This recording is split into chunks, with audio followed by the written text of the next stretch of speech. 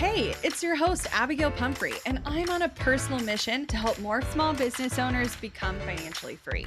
I like to nerd out on all things business, marketing, and most definitely the numbers. I'm talking all the lessons learned as I turned a layoff into a 7-figure online business. I like to share it all, and no conversation is off the table. We talk actionable strategies, biz challenges, and all the things life throws your way. Grief, anxiety, loss, and resilience are all topics you'll find here. So grab a cup of coffee and settle in because you're listening to the Strategy Hour podcast, brought to you by Boss Project. Have you ever absolutely panicked after you accidentally deleted a file on your computer? I know I have. It's not an issue if you've got CrashPlan Smart Recovery. Your files are just a few clicks away and can be restored in a snap. CrashPlan provides the best cloud backup solutions in the market. Visit crashplan.com/bossproject for 50% off your first year of CrashPlan. Now you can protect all your work with an unlimited backup and recovery solution. CrashPlan makes it simple to restore some or all of your data. And with unlimited version retention, CrashPlan can be your ultimate rewind button. Get unlimited computer backup for you or your business with CrashPlan Professional. CrashPlan backs up files that live on your computer and works with PC, Mac, and Linux. Don't let data disasters slow you down. CrashPlan has your back and keeps you moving. Go to crashplan.com/bossproject for 50% off your first year of CrashPlan. That's crashplan.com/bossproject for 50% off your first year. Back up better with CrashPlan. So I'm just about a month out from officially having eye surgery. Oh, yeah. And I am... Welcome to the club. So excited and nervous as hell. And I don't think Jared realized how blind I was. Anything I should know? Any tips? Anything I should be Take the anxiety medicine they give you. Oh, okay. Well, yeah. Definitely take that. That's a game changer. But honestly, other than that, it's truly so simple. Recovery is so easy. It's weird, but it's also so fast. And so you don't even linger in that space for very long. I would bring some headphones and listen to a book if you can to also distract you. I listened to a podcast and I took their anxiety meds and it was truly the easiest thing ever. Okay. Good tips on the headphones. I definitely wouldn't have thought of that. I am doing a slightly different type of surgery than the one you had. So you did LASIK, which is essentially this is a little bit gory alert. If this bothers you, fast forward. This might be a little graphic. So they use a laser to cut essentially a little flap that they flip open, and then they cut part of the cornea to shape it, and then they put the flap back over and it heals. I am doing what's called a SMILE procedure, which is essentially the slightly less invasive version where they're cutting a slit and then the laser, don't even know how, somehow goes inside the slit and cuts it and then pulls the piece out without cutting a full flap. So it's supposed to have a slightly faster recovery, but the margin for error, the likelihood of needing a revision goes down pretty significantly. And it's also supposed to help keep your eyes moister. Nice. Yeah, that was my biggest complaint after surgery. Yeah, so I'm excited about that. Definitely nervous, but I've had so many people in my life that have had such success from it that I'm not, I know I'll be fine. It's more of the day of nerves than the aftermath, if that makes sense. Yeah. I was very anxious day of, just because, the whole concept of cutting your eye is not fun. Yeah. But they do, at least for me, they put in these drops that kind of blurred my vision. And so there's no world where it's scalpel laser, right in your eyeball and you see it all so clearly. Yeah. Even if I have my contacts out, I'm not going to be able to see anything anyway. Right. So I'm actually... probably even more so than the day of, I am dreading, so I can't wear contacts for 3 days prior. And I haven't worn glasses in so long that when I do you even have any? I do have a pair that are a couple prescriptions old, but what day of the week was your surgery on? it's on a Wednesday. So Okay. I can't wear contacts for 3 days prior. So I already literally marked myself as like not available for meetings because I will be so nauseous. Yeah. Because I get like a kind of Coke bottle view when I wear glasses, and it feels like I'm in a fishbowl because my prescription's so strong, but I don't necessarily have really thin lenses. So I am dreading wearing glasses for 3 days before. Yeah. But it'll be worth it. Yeah. I'm just ready for it to be over. Yeah. I'm excited for you. I wonder how different it will feel for you, because I was someone who, I mean, I could barely even wear contacts prior to mine because my astigmatism was so bad. I had like contacts would just pop out of my eyeball. So I wore glasses primarily for years leading up to my surgery. And so it was a very big difference for me of like the next day, like not having to put on my glasses to see in bed. And like, I still sometimes will find myself, it must be when I'm just like anxious to like do the old mannerisms that I used to do when I was wearing glasses, like push them back up on my nose or like feel them behind my ears, and they're not there. And I did this like 6 years ago.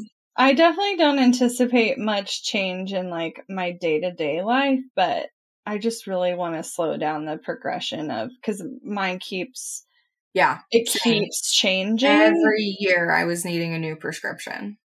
And I mean, I'm already borderline where like, not that they wouldn't have been able to do some sort of corrective surgery, but I'm borderline that like, this is my window to do this kind, or it would probably have to be a slightly more archaic version because of the degradation. But theoretically, I shouldn't need glasses until I need like readers. Yeah, that's what they told me too. And so it could be probably as much as 10 years, but probably more like 7 or 8 years before I would need Well, I'm at 6 years. I thought I would need readers this year because definitely my eyes have been blurry and my nighttime vision is non-existent. But I tried on even the lowest strength of readers and it was still way too much. And so mine is more eye strain because of the computer. Yeah. And so one thing you should do though is grab some very good blue light glasses after, and I need a couple more pair because I need them like readers where there's like one up here and one downstairs and one everywhere. Because when I wear them consistently, it's a game changer in headaches, in eye dryness, in eye blurriness, and all of the things. Yeah. So I do have that, but yeah, I'm excited for you. I'm excited for me too. But it's finally time. I was really worried I wouldn't get approved because of my history with the TBI, but I haven't had vision symptoms in long enough that they were really confident about moving forward. So yeah, we'll see. It was technically it could have been. They offered me a couple other dates, but I only did it that far out because Jared didn't want me to be nauseous and annoying for Valentine's Day. So you guys celebrate Valentine's Day? Will you guys do stuff? We're sort of like in between where it's like not like a huge deal, but like we still do cards and I make him get me flowers and usually make him cook because I primarily cook, but we might go out. We'll see. I don't know. It just kind of depends. There's some nuanced things going on in our personal life right now that I have no idea how the next few weeks will go down. So I'm trying to be very mindful of when we're scheduling our monthly wine tasting so we don't hit the Valentine's crowd because it gets so crowded and it's so ridiculous. And so we need to do that either like now or at the end of the month. Yeah. No, the next 7 or so days are kind of a wash. It's going to be crazy. Yeah. All right. Well, we promised y'all an episode of breaking down some of the tactics and conversation that Abby had when she went to a conference a couple weekends ago. And it was all about how to actually live more by doing less. And it's my favorite conversation. And so I'm excited to hear what you brought from it. And I should have saved it. Maybe I did save it. Actually, I do think I saved it. But I should have had you watch this before we hit record because some of this conversation for you, I think, is very beneficial because you're a natural people pleaser. And I think a big part of why it's a little bit harder for you to like, quote unquote, do less is because of those people pleasing tendencies. And so this TikTok I saw kind of broke down like, and I know you know this, so this isn't me being like, you're actually a toxic person. Like, that's not what this is at all. But it talked about how people pleasing is really, really can be rooted in a lot of toxic, like, subconscious manipulation behaviors. And so I think it's important, if we know our natural tendencies of how we approach things, to kind of look at it from all angles. So I'm actually going to pause this and you're going to watch it and then we'll come back.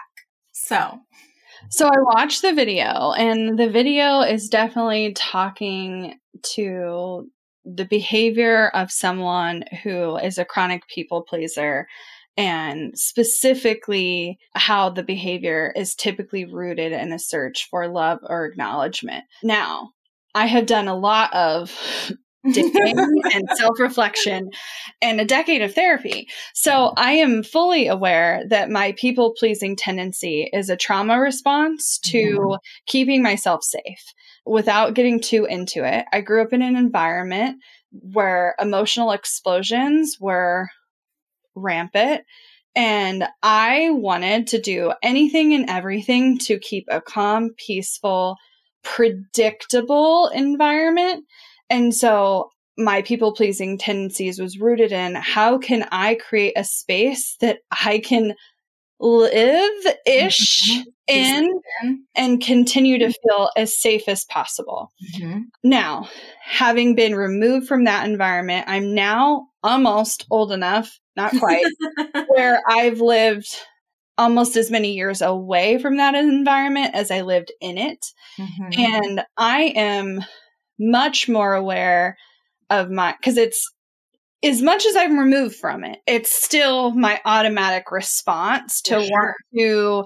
Because you were in that environment in your formative years. Absolutely. So that's a big part of that. Right. So it's in my tendency to want to not just people please, but keep a peaceful, calm place.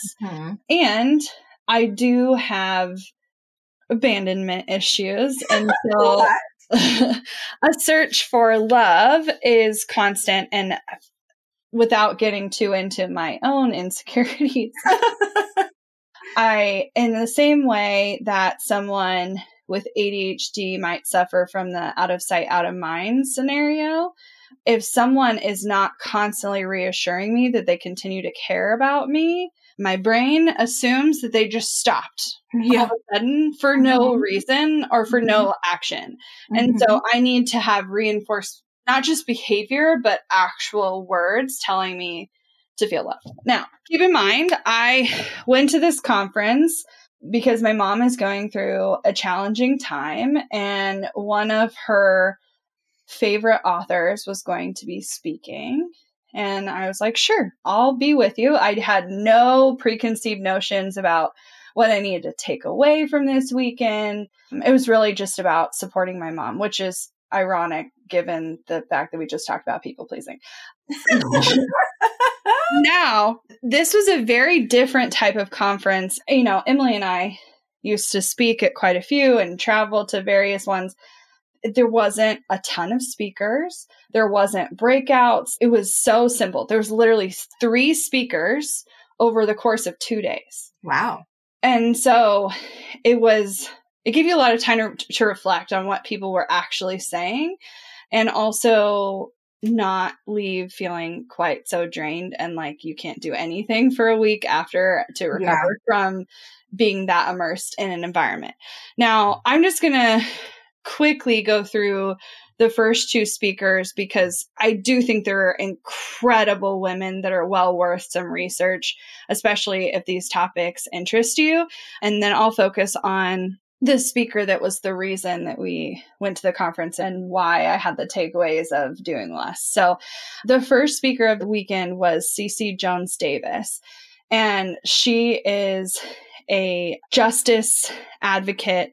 She has spent a lot of time working with various groups and as well as creating her own to help free wrongfully accused prisoners, and she actually helped get someone off of death row in Oklahoma.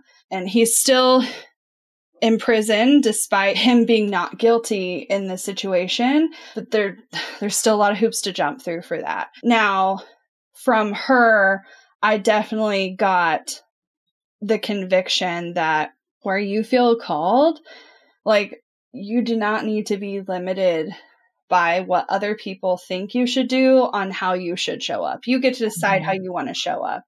And it's easy in a lot of situations to feel sorry for someone, but not necessarily called to take action. And so she felt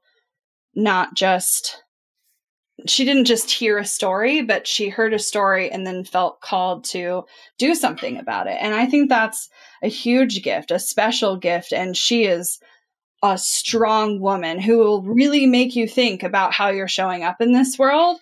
And for me in this season right now, the main thing was, I'm not sure I'm strong enough to show up in the strength that she's in. So I need to work on myself before I can even give that much of myself away to someone else. I'm just not in the season where I can. Well, and I think there's also the very fair question, just like we talk about asking, do you even want that kind of growth, or to say that kind of growth in your business? Do you even want to ultimately be that kind of person who shows up for people in that way? Right. And it doesn't necessarily need to be in that topic. Like, right. One of, if you're talking about social justice as an example, my mom and I were speaking on it just briefly, and I was like, I'm not sure if that's the direction I would go, but I could see myself being just as loud to talk about animal welfare or animal testing. And, it's okay that different topics are the things that spark you to action. But if social justice is at all something you're called into, Cece is doing so much, and you could absolutely learn from her. Now, Caitlin B. Curtis was our next speaker. She is Indigenous, and she talked a lot about what it's like to be Native in a world full of white supremacy, and how you can continue to show up for yourself and for your environment. And she talked about self-care, caring of others, and specifically caring for the earth. Now, the interesting thing, and I won't, we typically don't talk much about religion here, but I will specifically say, if you're a person like myself who's struggled with the idea that you feel related to the spiritual world of like connecting with the earth and grounding and maybe even crystals and the moons and all of those things, and you're religious and you felt like those things were in conflict with each other, she was the first person I ever heard speak that I felt like you could be fully both. To me, that was a huge eye-opener, that there are actually other people on this planet that like can be fully both, and how she interwove her faith journey with her spiritual journey was really powerful to me. But she gave a couple of pieces of homework, and I think there was some great takeaways from that. And I'll give you the 5 because I think they're great for anyone and everyone. Yeah. But she specifically talked about creating a journal called your Mother Earth Journal, where you speak to the land and the environment around you and what you want for it and how you want to give back to it. She talked about researching your food and the farmers who produce your food, and just learning more about how we grow plants and animals in the United States and how it comes to your table and how you might want to show up differently. Because I know I have over the years absolutely tried to source more food from local farms and things like that. She also said that we should talk to our houseplants. And I talk to my houseplants all the time. And it's funny because this weekend I came home and we have a money tree, and this money tree was given to us the day we closed on our first house. And we've watched it grow over the years. And it's one of our oldest houseplants because it was the first one at our first house. but it's been going through a season right now. And so we were replanting it. I was like, I think it needs a deeper base so that it can have stronger roots so that it can continue to grow. And I had done a lot of research about it, but I was like, okay, before we move on, I need to have a conversation with you. So I talked about how it's been such a representation of our growth and our wealth journey and all of this stuff. And that don't fail me now. I saw this TikTok video forever ago where someone did a time lapse like video study of talking to plants. And they would speak positively, they would speak negatively. They would also have like a fight in front of the plant that wasn't about the plant, but with like someone else. And plants 100% react to the energy in the room, like 100%. Even if it isn't directed at them. And so like if there's a plant that's like in a room where you like always argue with someone, for instance, like maybe think about the environment for that plant for a second and put it somewhere else. But I have a plant here that it's only a couple years old, but it is one of the plants that I am the most proud of because it's a notoriously difficult plant. And I have done really well with it, and it is growing and being amazing and beautiful and all the things. And so we talk all the time. But I also have a plant who was gifted to me that is decades old, decades upon decades old, and she's thriving. And so we have conversations too, because I'm like, hope you like your new house. Thank you for being here. Yeah. No, and my plants really have thrived being at this house versus the last house. There's so much more light. There's so much more opportunities for them to thrive. Anyway, I was reminded I should talk to them more. And it reminded me specifically of a study where they were looking at water, I think it was, and they were looking at the crystallization of water when negative words had been spoken versus positive words had been spoken. And the images of the literal crystals that it forms was just, I mean, it's very clear that positivity has an energy to it and it can speak life. It's wild to me. Now, the next thing she brought up, which I think Emily would back up and have way more to say about, is she talked about researching colonization. And I would add to that researching, we're in Black History Month. And I think a lot of what we were taught in school is not necessarily the full truth or the full version of what actually happened. And there's so much to learn. And I know I'm definitely on my own journey there too, but that's why critical race theory is so important. Investigate critical race theory, bring it up into your public school systems. If you live in Florida, vote appropriately because CRT is being disbanded and it impacts more than just Black people. So go look into it. Yeah. Okay. All right. If you want more resources there, Emily's DMs. Message me. I've got them. And her last piece of homework was talking about taking 10 minutes for mindfulness every day. And she specifically talked about... So hard. Why? How? I know.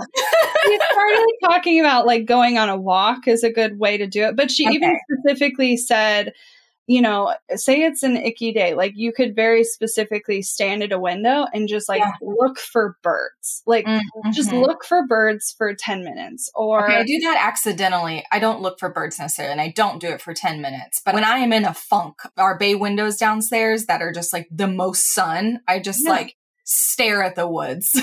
Well, your body is naturally calling you to reconnect. And so I think the thought is we are sometimes forced to do it, but if we practice it, we can get better at it. And it has such an ability to make us more of a whole human that feels connected to the world. And so it's why I have to be facing a window in my office no matter what. I will arrange my office to face out in a window so I can just sometimes stare at the trees blowing or leaves or literally just outside.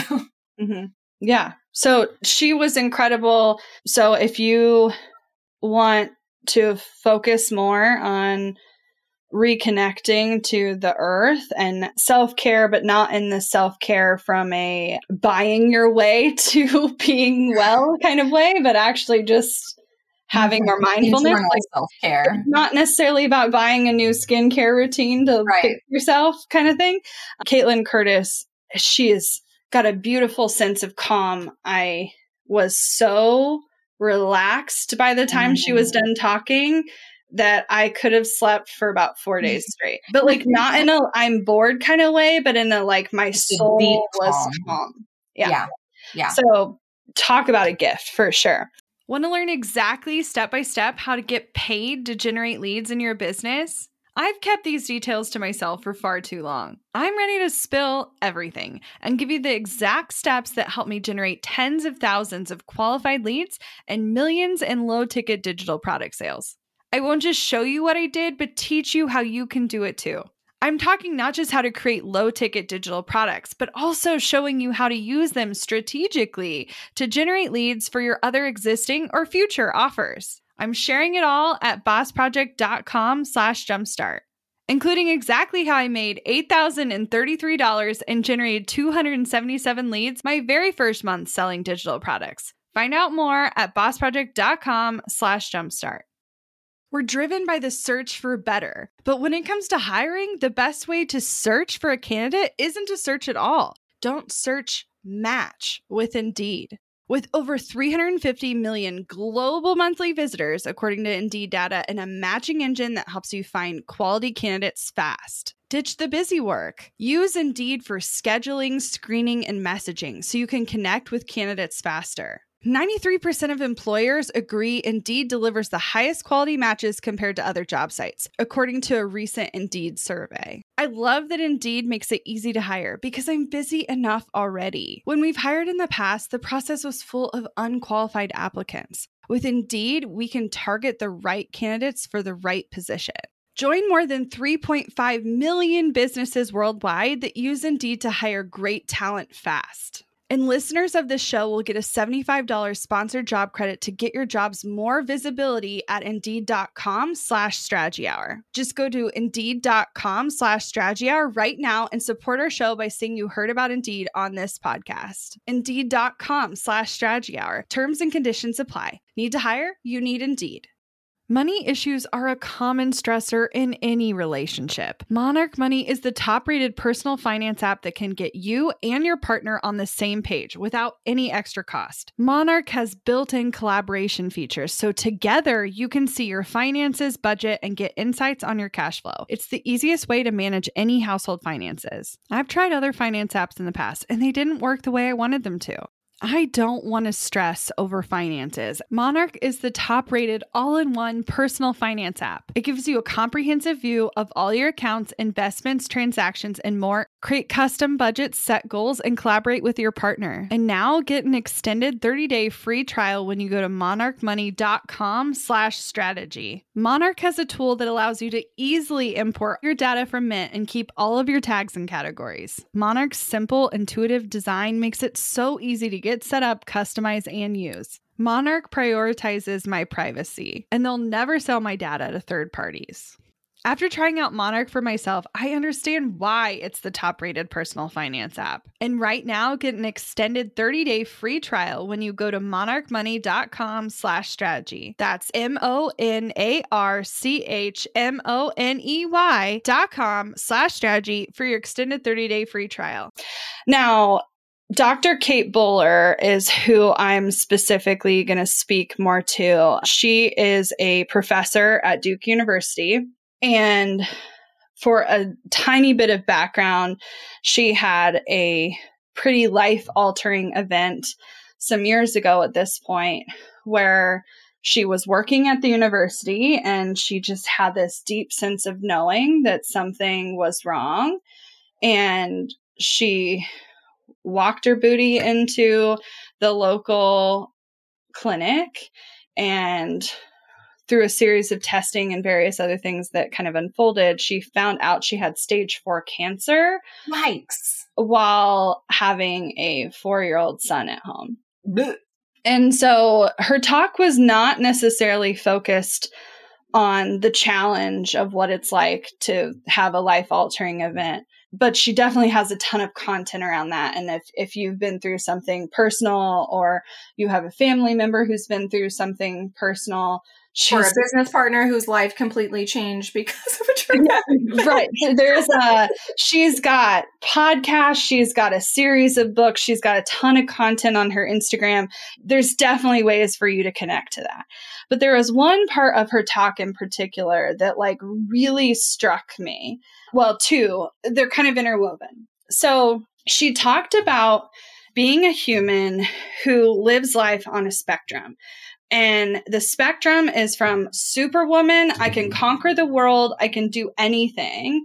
And those are fleeting moments where like we feel so empowered to just do it. And like we feel ready and engaged and inspired and all of the things.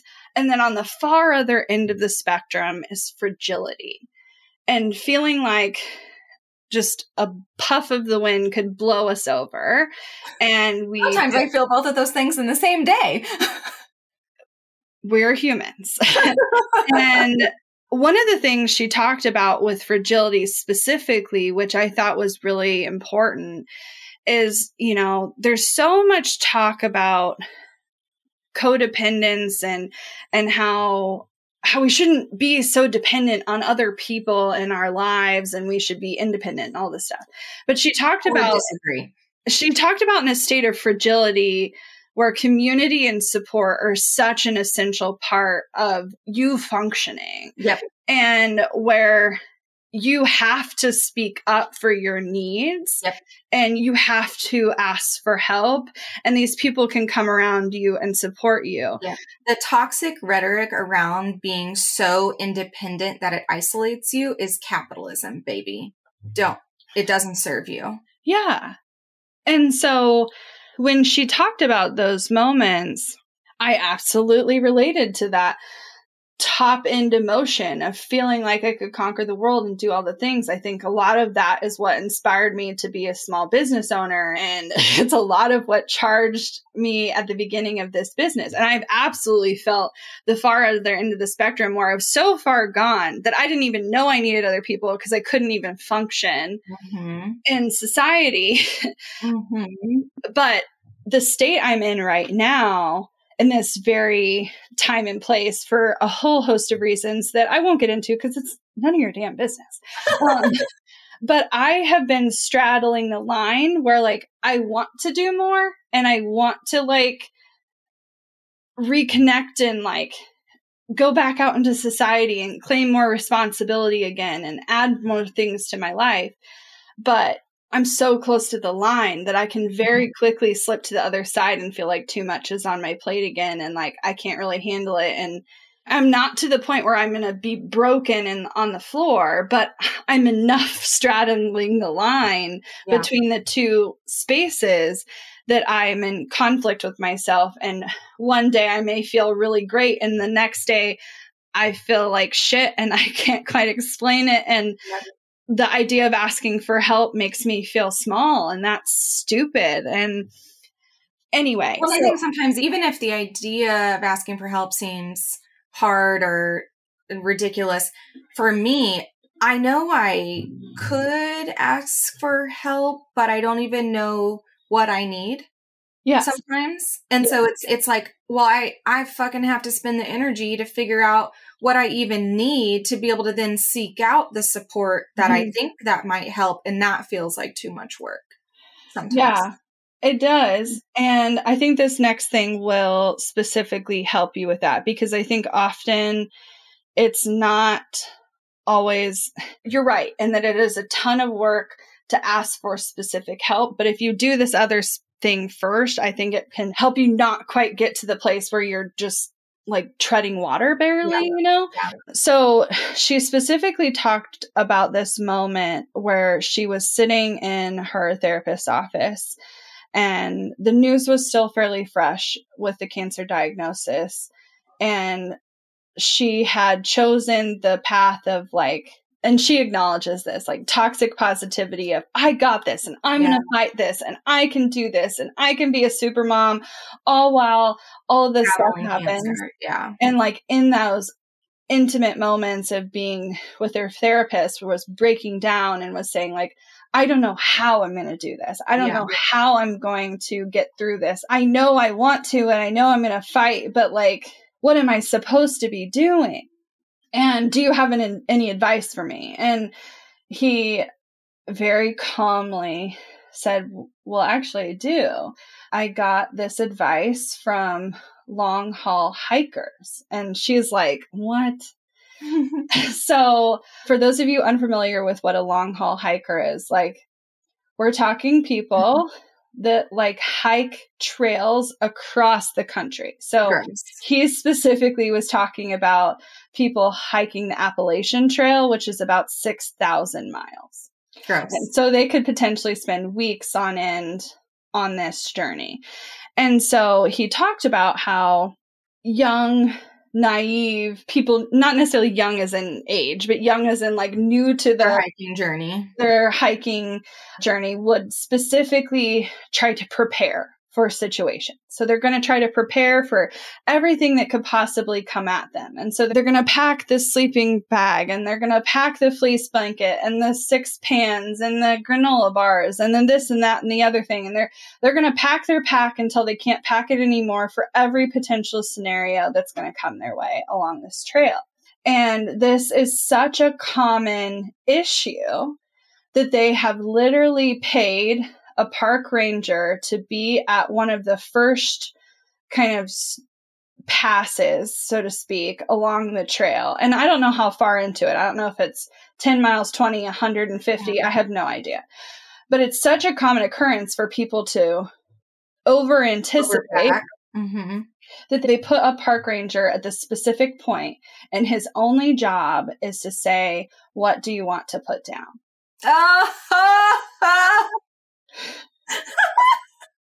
And imagine that sight when you're just like, fuck, this is heavy. Yeah. And so if you take that same vision for your life of like trying to prepare for every scenario, and you're carrying all the weight of everything you're doing, and you are constantly, anticipating and all of the things. And he specifically said, is there anything you can put down? And it hit me like a ton of bricks. And I was like, God damn it. No. I've been in this place before. And, to the point of like, I remember a few years ago where I put so much down. I put so much down that like it got to the point where my life became quite simple. Like I didn't have a lot of outside responsibilities. I went to work. I wasn't involved in volunteering or nonprofit. I didn't have to report to anyone. I didn't need to check my email for anything. I didn't have kids. Like I could just keep going. Like to the point of like in the past, I've been on boards and volunteering for multiple organizations, running multiple businesses simultaneously, like exercising 5 days a week, cooking meals every single day. Like I could keep going. Like I had added so much stuff to my life, and I had gone the polar opposite of putting so much down. And part of that is I remember a concept that had come up. I don't remember who taught me the concept. And I know we talked about it on the show before, where imagine your life as you're juggling a bunch of balls. Yeah. The glass balls and the rubber balls. Some of them are glass and some of them are rubber. Yeah. And you have to continue to handle the glass ones because they're fragile and they do require your attention. But you can put down a lot of rubber balls. They can bounce right back up. They can bounce back up. You can toss them into the air again in the future. They'll be there waiting for you. And so, she talked about this collective place that we're all in after the pandemic of like, we keep anticipating our before, the who we were before the pandemic. And we're never going to go back. We're not the same person. And I think so many veils have been lifted around so many different areas of conversations about health, about disability, about capitalism, about our careers, about how much money we want to make, where we want to live, what we want to be doing. All of that has been brought up where yeah, it might not be like directly tied to the pandemic, but if those conversations were forced to be had because of how the world was reacting due to the pandemic, there were a lot of realizations brought to the table for a lot of us to have to face. Yeah, and she's specifically a researcher, kind of similar to that of Brene Brown, but I don't think it's quite as clinical necessarily. I would say she has more observation than statistical data, but she was specifically talking about watching the New York Times bestseller list. And she said that it had gotten to the point where our society was so focused on self-improvement and self-betterment that they had to pull out that genre as its own genre because every other nonfiction book would not stand a chance to rank. And she had hoped that there would be a shift with the pandemic. And she described, if human nature is anthropology, for those of you who've studied anthropology, it is fascinating, by the way. But she talked about there's this sort of divide of like who we are as humans, and it's everything about us genetically, innately, etc. And then there's this like, I don't know how she described it exactly, but it was almost as though it was this superhuman anthropology of all this like who we could be, who we could grow into, how we could manifest, etc. And she said it had gotten so flighty pre-pandemic that she had hoped to see the self-help industry, as an example, kind of lower their standards for what they were expecting of basic human beings and how they would show up in their life. And she's continually been disappointed by what's being released, and that there isn't a lot of talk about how you can just be. Yeah. And that you are inherently enough, and you don't have to have this crazy life purpose and pursue all of these, incredible things for you to be satisfied and enjoy life. And so, and because like, I think the overall current theme of a lot of the self-help resources out there are, we've talked about this on the show before. Oh, well, you'll feel better when you do these other things, or you'll feel better if you create this new routine or this new habit or this new way of thinking. It's hardly ever a reckoning of just how do I handle where I'm at right now without having to change. And that's what I want to focus on. And like, if I were to look at our business as a whole, I think in a lot of ways, we're the antithesis of what our industry tells you need to be. Like, the industry is saying, grow, grow, grow. Like, you can do more. You can take on the world. And we're like, take care of you. How are you doing? Are you okay? Is this too much? How can we make it all work? What can slowing down look like? What can slowing down look like? How can you still be supported in a season where you actually work with less clients, but you make more money? Because you still need money to run your life, as unfortunate as that sounds, because that sucks, but it is necessary. And so like, how do we take care of you first? And I don't know, it was pleasantly surprising to be in a room where the collective kind of vision that everyone left with was, how can I just let some things go and just like be? Well, it reminds me of the episode we did sometime last year about reclaiming that was about a different C word, but another one of my favorite C words is contentment, and really understand how we can all, we did it from the business lens, but you could absolutely do it from the life lens of when and how can we begin to be content with where we are right now, with our current limitations, with our current access, with our current resources. If there is still the desire to change that, great. But there has to be that thing let go of, I'll be complete when, I'll be happy when, if this happens, then. Our life cannot continue to exist in this if-then situation. It just can't. And if we can provide any level of support, I want you to know that in any way we work with our clients, regardless if it's in the incubator or in one of our more intimate coaching experiences or as part of our agency, the collective is all about us showing up for people in a way they don't have access to the support anywhere else. Like if you're building this business on your own, like even if you have a spouse or a best friend or whatever, like they can be there for you emotionally, but they're not going to be able to help you think through the decision having already walked this walk. And Right.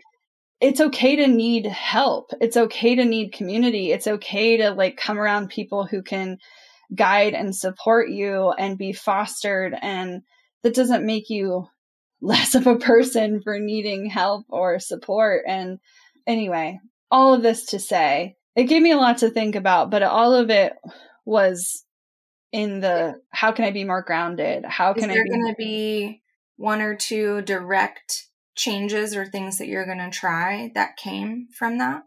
So I think the main thing I'm focused on is at the beginning of this year, I added a lot to my plate because I felt like I was so far removed from society, if that makes sense, where I wanted to involve myself in more community and reinsert myself. And so I am planning to kind of reassess as a whole to really make sure what are the limitations that are going to allow me to keep my battery full and not drain me. Because at the end of the day, I'm still an introvert. Like there is a way for me to go too hard, too fast at this.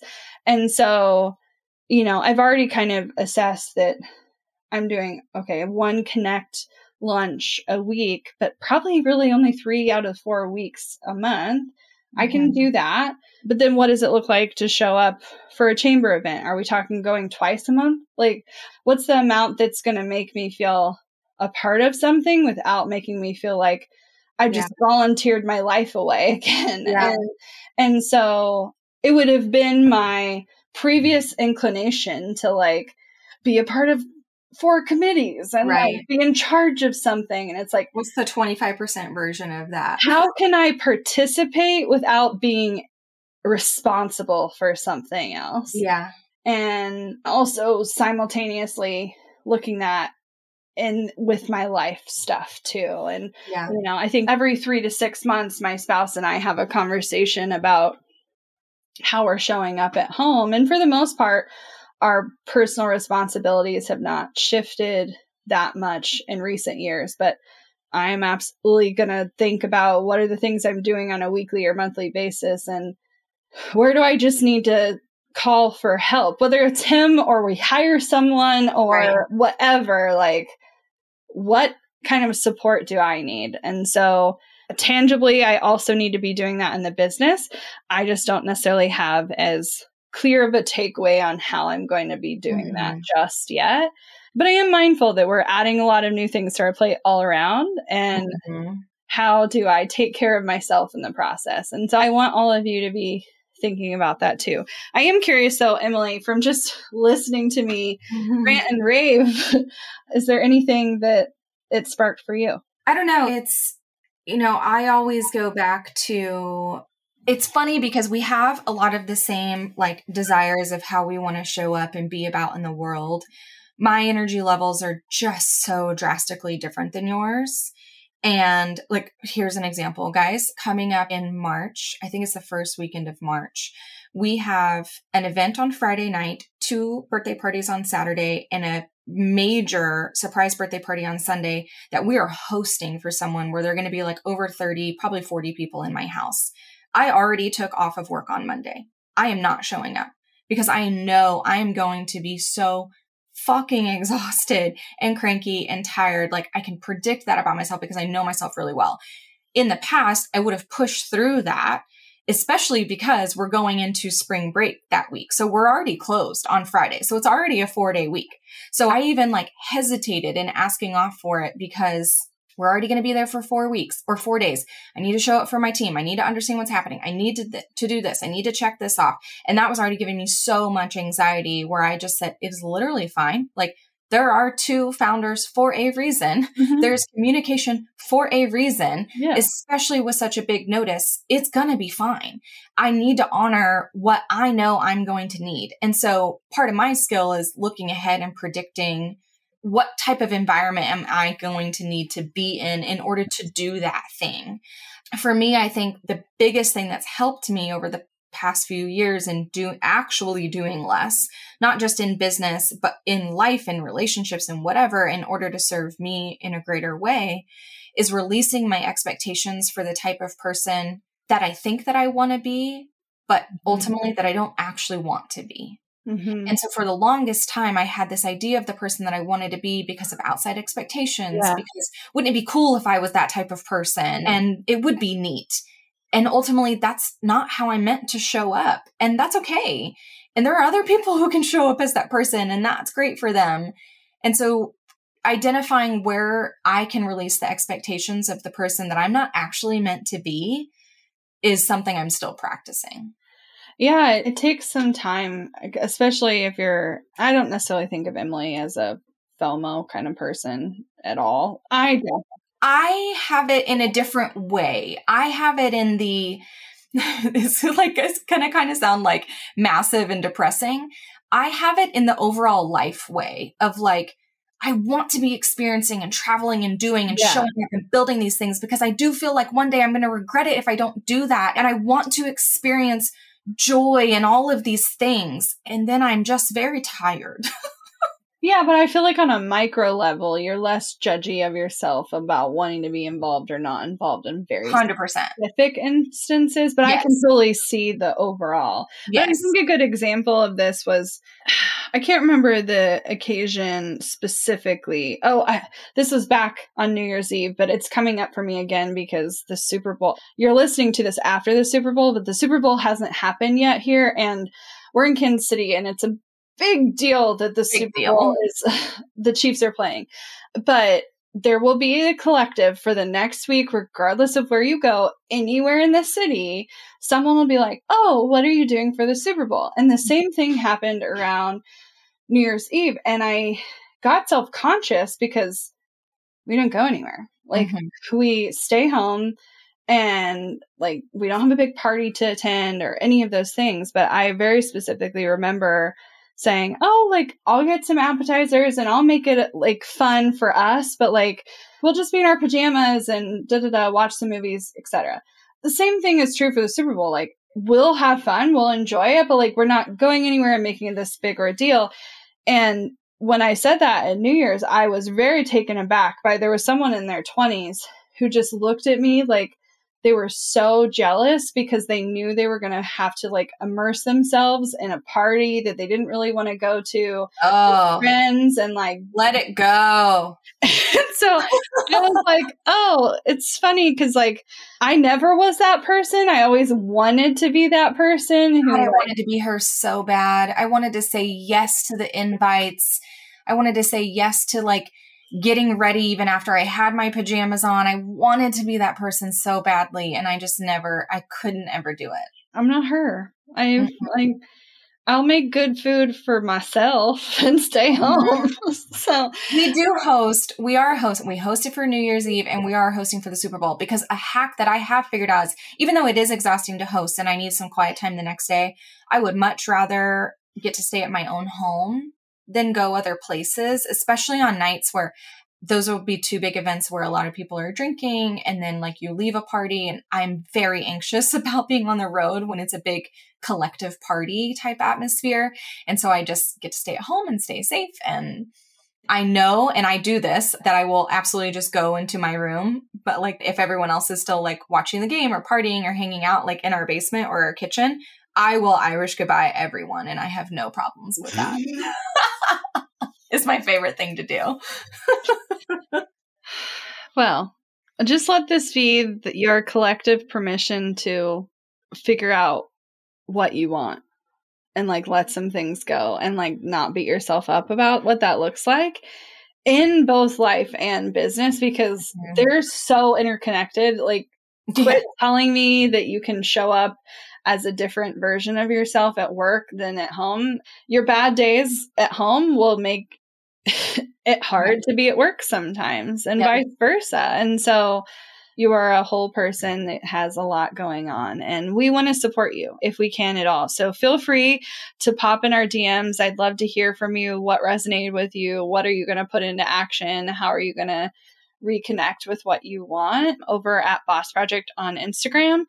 And if you want to chat about how we might be able to help, how we might be able to be your support system, how we might be able to guide you, especially on the business side of life, feel free to go to bossproject.com/waitlist, fill out a quick form. You'll book a time with me. I would love to chat. Again, this is completely confidential. I have so many women who come to me who start the sentence with, I'm embarrassed to even say this out loud. Mm-hmm. I'm like, don't be embarrassed. Like, I've heard everything. This is our business safe space, y'all. And I want to give you a safe environment where you can totally be yourself and be vulnerable about what you need and what's wrong and what's going on and how you need to be supportive. So reach out, bossproject.com/waitlist. Looking to elevate your brand without the headache? Join the Co-op, our creative template shop membership.